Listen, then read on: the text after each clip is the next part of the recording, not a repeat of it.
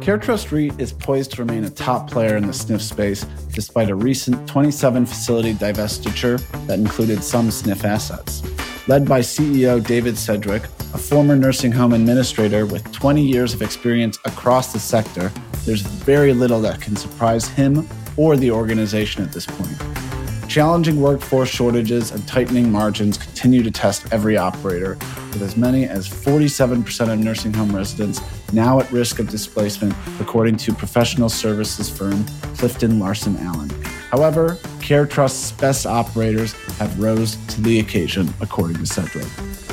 While confusion remains over the Biden administration's recently unveiled nursing home reform package, which specifically lumped together healthcare REITs and private equity ownership in the space, Sedgwick remains focused on smart growth despite strong regulatory headwinds. I spoke with David to learn more about what he looks for in an operator when CareTrust pulls the trigger on a deal. Before we get to the interview, I'd like to remind folks listening that Skilled Nursing News will be hosting its annual Rethink conference on September 1st in Chicago. Rethink is the premier skilled nursing event dedicated to trends, challenges, and the future of the industry. Be sure to visit skillednursingnews.com/events for the latest updates on the conference and for other scheduled events. David, you were named CareTrust REIT CEO back in December after serving as president and COO. And obviously, you've risen to the top of one of the leading healthcare REITs in the space. But I'm curious, what drew you to the healthcare sector in the first place? Well, I started in the healthcare sector back in 2001. I had graduated from college and was actually in the .com space, as many others were back in 2000 when the .com bubble burst. And I was looking around for what I was going to do next. I was young, married with one kid, and the first of 6 kids to come. And I was not sure what I was going to do. It was a pretty scary time. But I did have some friends that were in the nursing home space. Admittedly, I always kind of felt sorry for them, right? Because who goes to college to then work in a nursing home? That's especially from the business school side of things. I just had an undergrad at that time, but I kind of shook my head until I had a chance to actually go and interview. So I went and checked it out. I met with a couple of skilled nursing facility operating companies in Southern California, where I was born and raised, one being North American and the other being the Ensign Group, 2 very well-respected organizations, and ultimately felt most attracted to the philosophies at Ensign.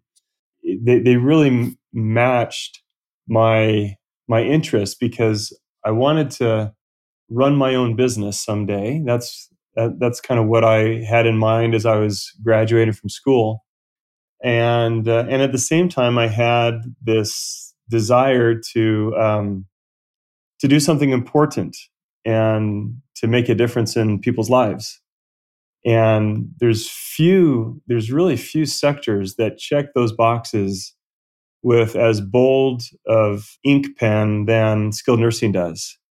And so I started there as an administrator in training, ended up running during my time at Ensign about 5 different facilities personally. They're all kind of turnaround operations because that's the Ensign mantra.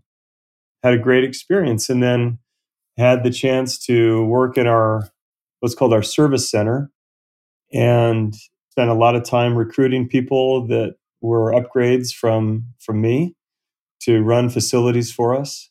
Spent a lot of time in the training and support of those facilities, and involved in acquiring facilities and getting those cultures aligned with our own, and just really enjoyed my time at Ensign immensely. I love those guys, still count them as good friends, and still their number one fan. Then, back in 2013, we were talking about this thing called a REIT. And I had no experience with REITs. I was just in the trenches in operations. But when Greg approached me, Greg Stapley was one of the co-founders at Ensign, when he approached me to join him, to be the only other Ensign guy to leave at that time to start it, he convinced me that because skilled nursing real estate, the value of the real estate is so connected to, so dependent on the quality of the operator, that it was really important for us at CareTrust to have operating backgrounds. Not that it necessarily takes one to know one, but it kind of takes one to know one. And whether that be vetting new operators or needing to find a new one to transition, whatever the case may be, we felt like that was going to be important to us. And it's proven to be important to the company, but also CareTrust has proven to be a really wonderful experience for me personally. I went from working with people I love and respect to work with people I love and respect.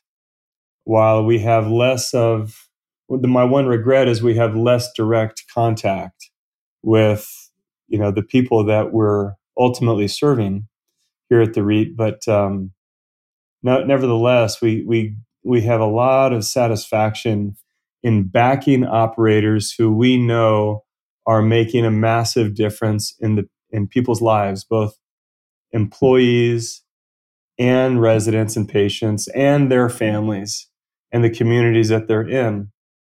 So I think coming from that background maybe makes it a little bit more special, maybe a little bit more mission. I can't really speak for other REITs, but I just assume that we may have a little bit more mission driven culture there because we're so sensitive to that impact.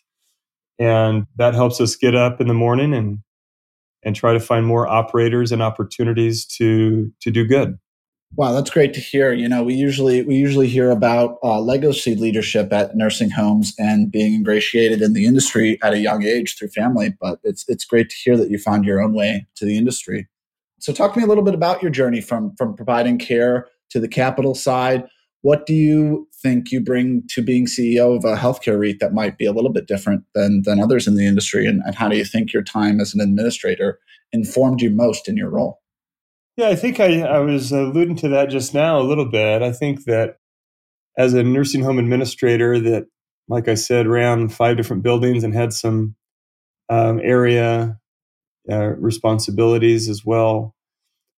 I guess the way I would answer it is there's very little that will surprise us or that will surprise me personally that can happen in a skilled nursing facility. Once you've been in the business for 20 years, and the bulk of that was in operations myself, I think we've kind of seen it all. And I think that's really important for operators to have a capital partner who they don't have to explain the business to.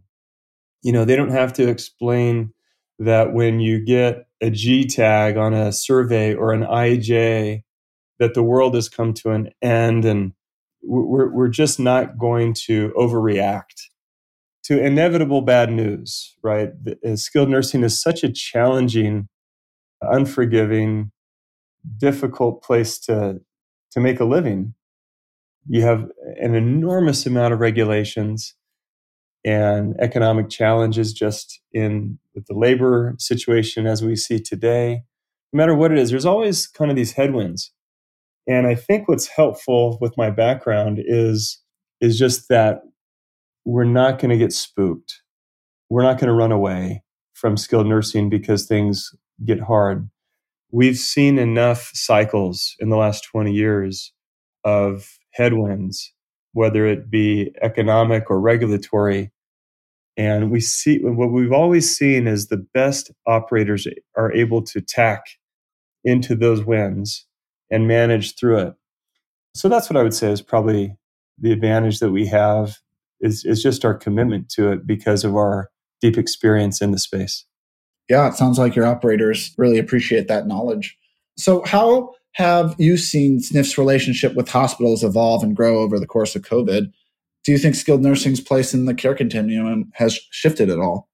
Well, listen, I think if anything, the relationship, the position in the care continuum for SNFs has solidified. I think what we saw with COVID was no question and no surprise to anybody, a real beast for the whole healthcare continuum, but particularly with skilled nursing. I took some calls early on in 2020, in March or April of 2020, with shareholders and with our board, trying to understand just how vulnerable skilled nursing and the occupancy situation in particular was going to be. That's what they were keen in on. They were afraid that it was just going to be catastrophic to the industry. And what I told them was that skilled nursing facilities for years have intentionally and professionally taken care of high infectious disease. They know how to do it. They know how to isolate. They know how to take whatever that high infectious disease is and treat it and do a great job. We've been doing it. The problem with COVID, I think everybody understands this. The problem with COVID and skilled nursing is not that that setting can't take care of highly infectious disease patients. Rather, it's that we didn't have the testing or the treatments were unknown and unavailable in skilled nursing. So when you have a dishwasher or a nurse who arrives asymptomatic and you don't have the ability to test them before they step on the floor, there's really nothing that could have been done better, in my opinion, by skilled nursing operators in general than what they did. That's not to say that there weren't some isolated incidents of poor performance there, but by and large, I think they did an incredible job as an industry with the deck stacked against them. Once treatments were known, once testing was available, and once the vaccine was made available, then you see the ability to treat COVID much more like the other infectious diseases. What I think, that's a kind of a long way of saying, Alex, that we proved, I think, to everybody that we're as necessary as ever, and that there's really no better alternative for that type for those patients to receive the care that they need. There's a pretty low ceiling up the acuity scale that you can of the care that you can get in the home, and we just serve such an indispensable need for the healthcare continuum in the country. I don't see that changing.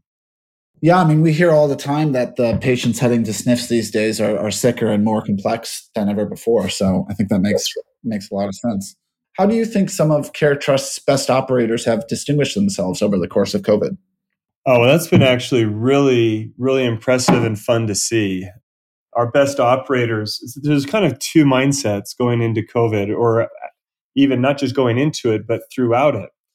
One kind of mindset is to pull up the drawbridge and no matter what, do everything you can to keep COVID out of your building. And I think that's really understandable, particularly in the early days. I think most people took that mindset. But as treatment started to become available and testing and the vaccine, that's when the best operators shifted gears from defense to offense. And what I mean is they put the drawbridge down, they reached out to the hospitals, they built or designated units in their facilities that were COVID specialty units. And they said, the hospitals needed to discharge these patients. They needed a place for them to go. And our best operators welcomed them, created isolation COVID units, and did a great job of taking care of those patients. And it was that mindset shift from real defense to offense, being part of the solution instead of just trying to avoid the problem, that really on a high level is what distinguished our better operators. Switching from defense to offense, I think that's a great way to put it. And yeah, I think it's been obvious that the operators that have shown the most flexibility over the past 2 years are really the ones that are doing the best right now. So what are 3 things you look for in an operator when investing? Well, there's actually about 100 things we look for.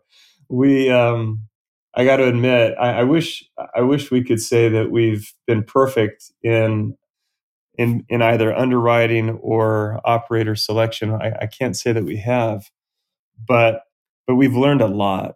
And from our early mistakes, I would say we've developed a operator scorecard that literally has over 100 data points of things that we look for as we vet new operators. But high level, a few things a few buckets.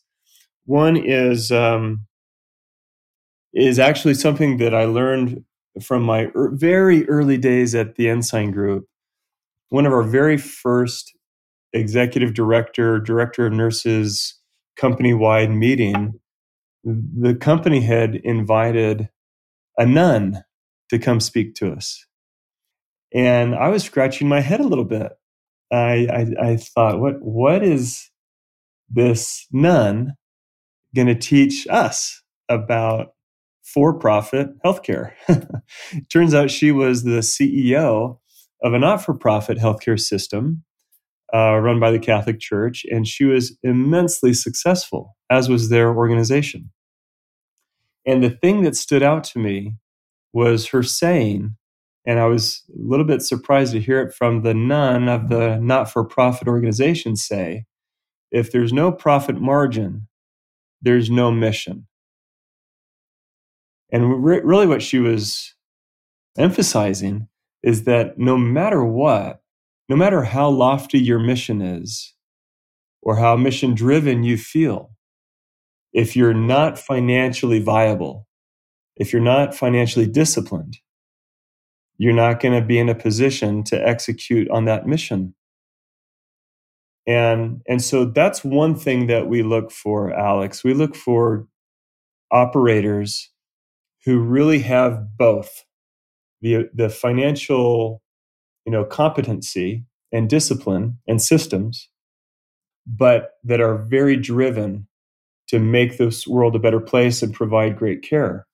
If we're speaking with a new operator for the first time and we're an hour into it, and all that we hear from them is financial stuff, maybe that's what they want. Maybe that's what they're expecting us to want to hear as a REIT. I don't know. But if that's all we hear, we walk away. We really need to see a real balance between culture and care and the systems to make sure that mission is sustainable.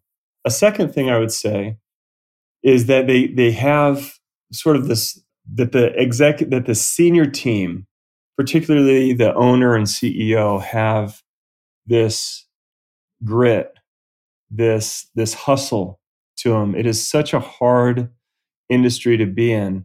And we've seen that operators whose senior leadership take a more hands-off approach just don't provide the level of leadership and management that the facilities need. Third thing I would say is, I'm not saying that all operators need to be this way, but we do get excited when we see operators who really give a lot of importance to the local leader. And this, I'm sure, is from our bias from Ensign and Plum, because we also have guys that have worked at Plum. This methodology or this philosophy gives way more emphasis and importance and empowerment to that local administrator than you'll see anywhere else in this sector. And it's no secret. They talk about how important that is to their model all the time, but it's difficult to duplicate. When we find operators who give a lot of importance to that local leader and empowerment for those folks to make operating decisions, whether that be how much they pay or who they contract with or how they're going to position their facility, we get really excited about those. So those are three things that matter to us as we vet new operators. No, thank you for that. I mean, I think it's awesome to hear how you're working together with operators to build a better sector. So switching gears here a little bit to more of a legislative outlook, whether it's through Biden's nursing home reform package released earlier this year or in other state legislation that's been proposed, there seems to be a lot of activity and momentum around a national staffing standard for nursing homes. Do you think a national minimum staffing standard is coming for the industry, and how do you think it would impact your operators most? Based on conversations I've had with folks that are a lot smarter than me and much more plugged in to what's happening in Washington, D.C., it doesn't seem to me that's going to pass. Now, when you're talking about Washington, D.C. and regulations, it's really hard to be real certain about that. But it doesn't seem like it really has the mandate or the momentum to pass. I think most people view that on the surface as, oh, that seems like a good idea. But as you actually think about it practically, it's just impractical and that's the most generous way I could put it. Tone deaf, particularly at this time in our business right now, is probably a more accurate term. The labor shortage right now is so severe. It's always the number one pain point, and it has been for 20 years. But the severity of that pain fluctuates. Right now, this year it's been as bad as it's ever been. It's very difficult to find staff, as many have left the industry because they were burned out or other reasons. And so to impose a minimum standard, particularly now, I think is a real mistake. And what I've heard from, again, people more plugged in than I am in DC is that they just don't have that mandate to make it happen. And as we go into the midterms, everything I'm reading suggests that the House and possibly Senate will turn red. And so what they can really make stick is really uncertain and hopefully unlikely at this point. Well, I think a lot of people in the industry will be happy to hear that from you, and certainly something that we'll be following very closely. Can you tell me what are the regulatory headwinds in the SNF sector that you're following most closely right now? Well, that's certainly one of them. We're also following what the federal government's going to do with the public health emergency and whether or not that will continue to be extended. If you look at the fundamentals in skilled nursing today of occupancy, recovery, or lack thereof, and the operating expenses and how much they've come up and how sticky those are and unlikely to come back down, it sure seems like the right decision to extend that public health emergency further.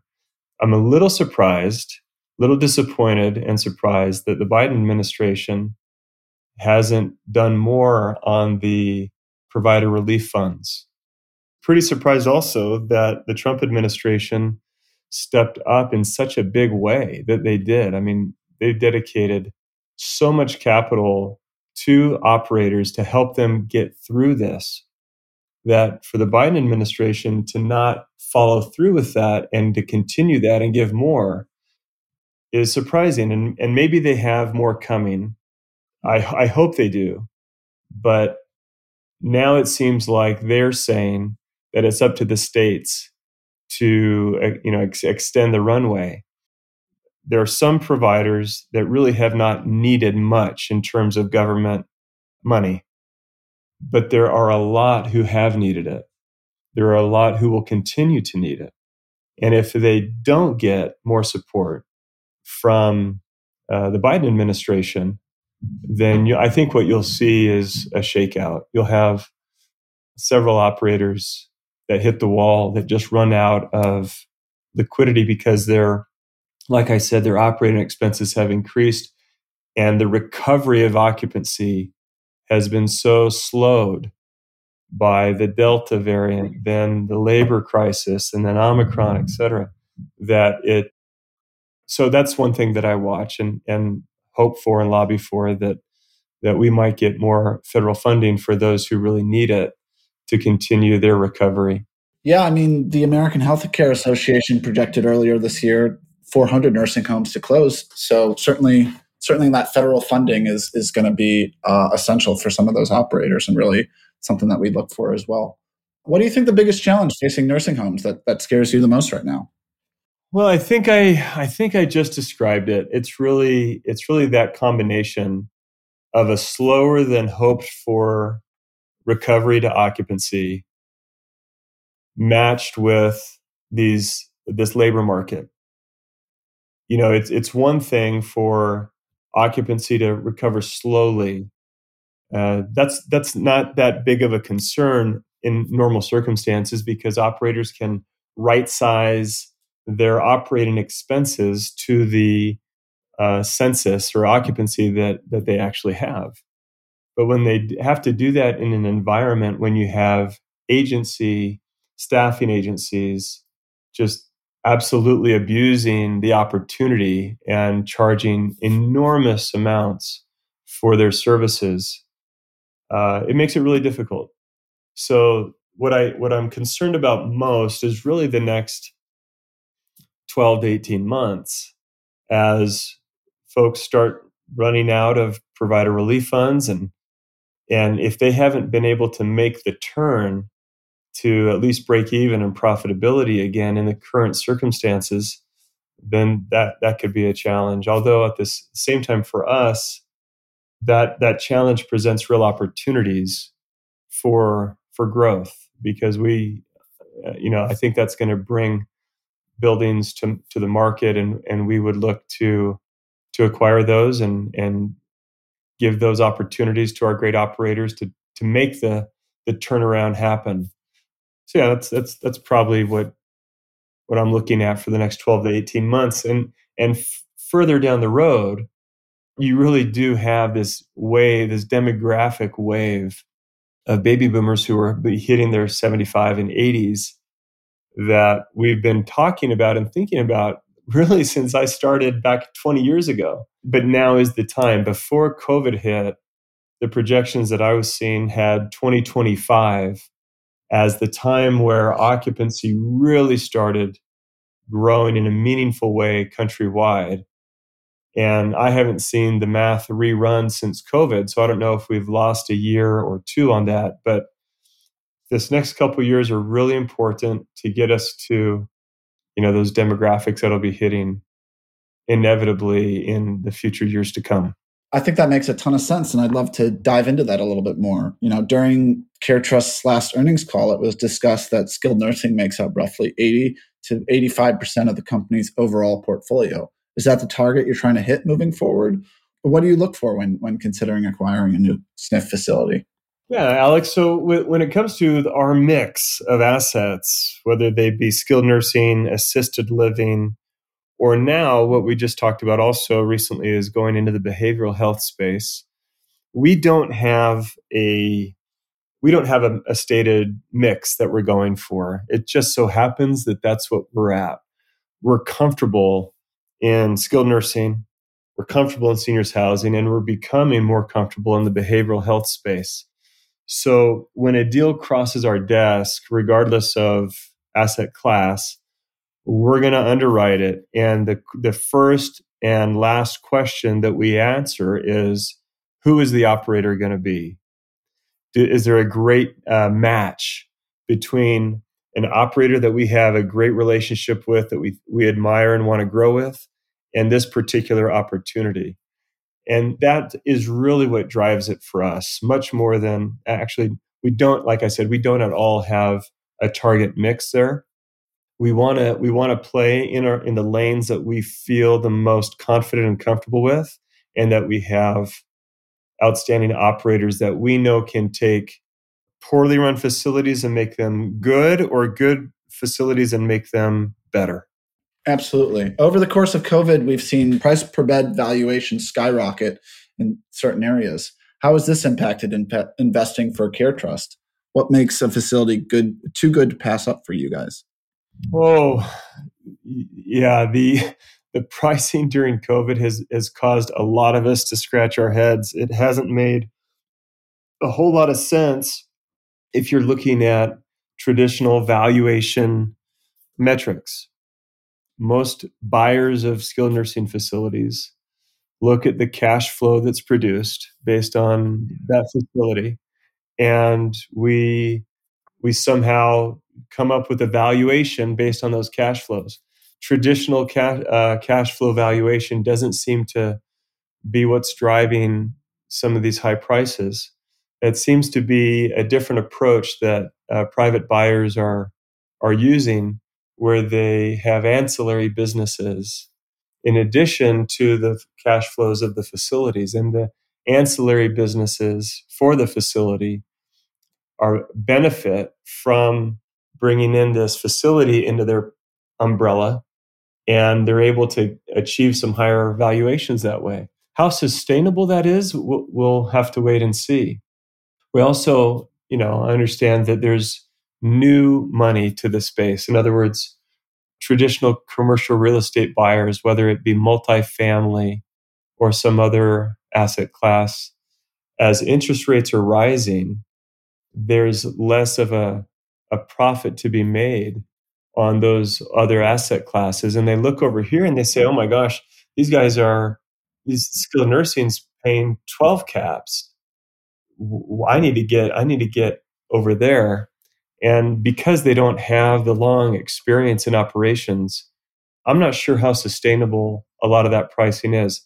Again, that might mean that we're needing to be on the sidelines a little bit, but that's okay. We're happy to do that. We're going to be disciplined in our acquisitions and then we'll just see. We'll see how sustainable that pricing was, and maybe these facilities will come back later if people paid too much for it. That's certainly happened before. It's happened not just for private buyers. We've all made mistakes overpaying for assets in the past, and we'll just see how that plays out. Yeah, so talk to me a little bit more about some of the deal trends you're seeing in the SNF space. Do you expect CareTrust to be less or more active in the SNF market in the second half of 2022 than it was in the first half? Well, we expect to be active for sure. We never took our foot off the pedal of acquisitions since COVID started. We've continued to underwrite. We've continued to send in LOIs. In 2020, it was serious. It was certainly difficult to find an operator who wanted to grow, as everybody was kind of in the drawbridge up mentality. Going into 21, that changed. No, we're definitely going to be active. There's kind of a long lead time for getting deals done. We quote a pipeline of acquisitions somewhere in the 150 million, and that pipeline, the nature of it changes day to day, week to week. Things drop off, other deals are added, but that seems to be a pretty good rule of thumb for us going forward. We're excited to do things.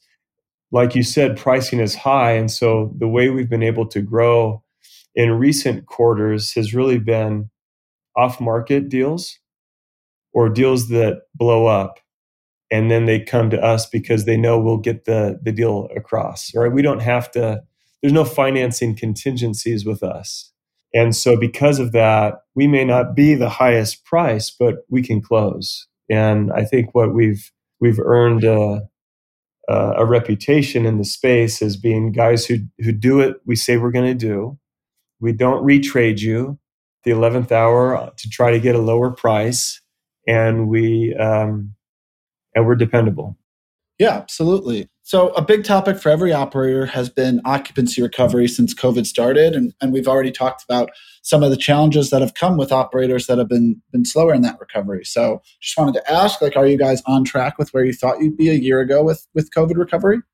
No, I think COVID has made a fool of anybody who's in the predicting business. I think early 2021, there was really high hopes around getting back to pre-pandemic occupancy by now, and we're not there. Early 21, we didn't have a Delta variant. We didn't have Omicron. We didn't have the labor shortage that we do today. And so I think everybody's a little bit more gun shy in predicting. And those of us who did are humbled, I guess, by what COVID has done to us.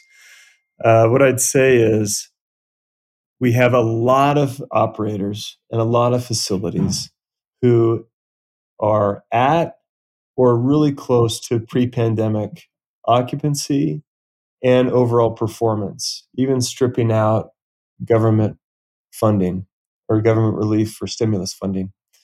So we're encouraged by that. We're really encouraged by the fantastic operators that we have and their ability to manage through this. Early this year, I announced that we had made the decision to sell, maybe re-tenant, but largely sell about 30 facilities that we have. And these are buildings and operators that, I'd say were on our watch list before the pandemic, remained there during. And as we came into 2022, a couple of them made it really clear that they were going to hit the wall or that they had hit the wall. And that prompted us to look at the rest of the portfolio. We've stress tested it throughout the last couple of years. And we identified a couple more operators that we thought, maybe the time is right now to sell these assets as well. And they agreed. And so we're in the midst of that process. Most of the facilities at this stage are at the LOI stage, and we're negotiating purchase and sale agreements. We hope to have all of that work done by the end of the year. Gotcha. What do you think has been the biggest challenge for skilled nursing owner-operators to overcome during the pandemic? And do you see a light of the tunnel as far as COVID recovery is concerned in the sector? Yeah, that's an interesting question, particularly now. Had you asked that question a couple of years ago, I would have had a very different answer. A couple of years ago, there was tangible fear in the facilities because you just didn't know who had it. The asymptomatic carrier phenomena of COVID was just so difficult for operators to deal with. And so now that you're asking me today, I would say, as far as COVID goes, it's having the staff, it's regaining share of the employee market and getting really healthy there, getting turnover down, getting agency completely out of your facility and really being stable there. If you're able to do that, then you're able to continue to win you're at the business like you have been in the past. No, I think that makes a lot of sense. So, yeah, final question for you is just, another point of emphasis in Biden's reform package is better financial transparency for SNF ownership. And it points the finger specifically at private equity and other types of ownership structures, such as REITs. So I wanted to talk to you kind of about the place of REITs in skilled nursing and where do you see the position of REITs in the industry today and going forward? Yeah, President Biden's inclusion of REITs was really confusing to me. And I think for people who really understand how the business is run, they understand that REITs are really not, we don't act in any way like a private equity shop. If you have a problem with REITs owning the real estate so that operators can operate the facilities, then you also have to have a problem with operators who own their own facilities with a mortgage with the bank, because it's really the same. As a REIT, we have literally zero impact on operating decisions. And that's the same as an operator who owns their own building, but the bank really owns it because of the mortgage. So I feel like that's something that I think maybe regulators who, if there is any that are confused about it, it's really easy for them to understand once they spend a little bit of time thinking about it or trying to understand what a REIT is as opposed to a bank, as opposed to a private equity. It's not complicated. And so that's why it was so confusing to be included in that. I don't expect anything to change at all with skilled nursing and the REIT relationship. I think REITs have proven time and time again to be a really important source of capital for the skilled nursing operators, not just to grow, but to invest in these facilities. We spend millions of dollars every year in capital expense improvements to the facilities. on behalf of our operators. And that type of investment to modernize, to provide capital, I believe it's a really important part of the skilled nursing industry. And I think it will be for years and years to come. Again, if you really just understood, if you misunderstand that, then I get why you might throw REITs in with private equity. Private equity has control, has influence in the day-to-day operating decisions. They sit on boards of the operating, companies. We don't. We are very much like a bank who has the mortgage. It's totally up to the operator what they do day in and day out. No, absolutely. I think that's a distinction that a lot of people are pointing out right now as soon as that reform package was laid out. Great. Thank you so much for your time today, Dave. I really appreciate you sitting down with Rethink and talking through some of these issues. Alex, thanks for doing it. That's all we have for this episode of Rethink. Be sure to visit skillednursingnews.com for the latest insights on industry news and subscribe to Rethink to be notified when new episodes are released. Available now on Apple Podcasts, Google Play, and SoundCloud. I'm Alex Zorn with Skilled Nursing News. Thanks for listening.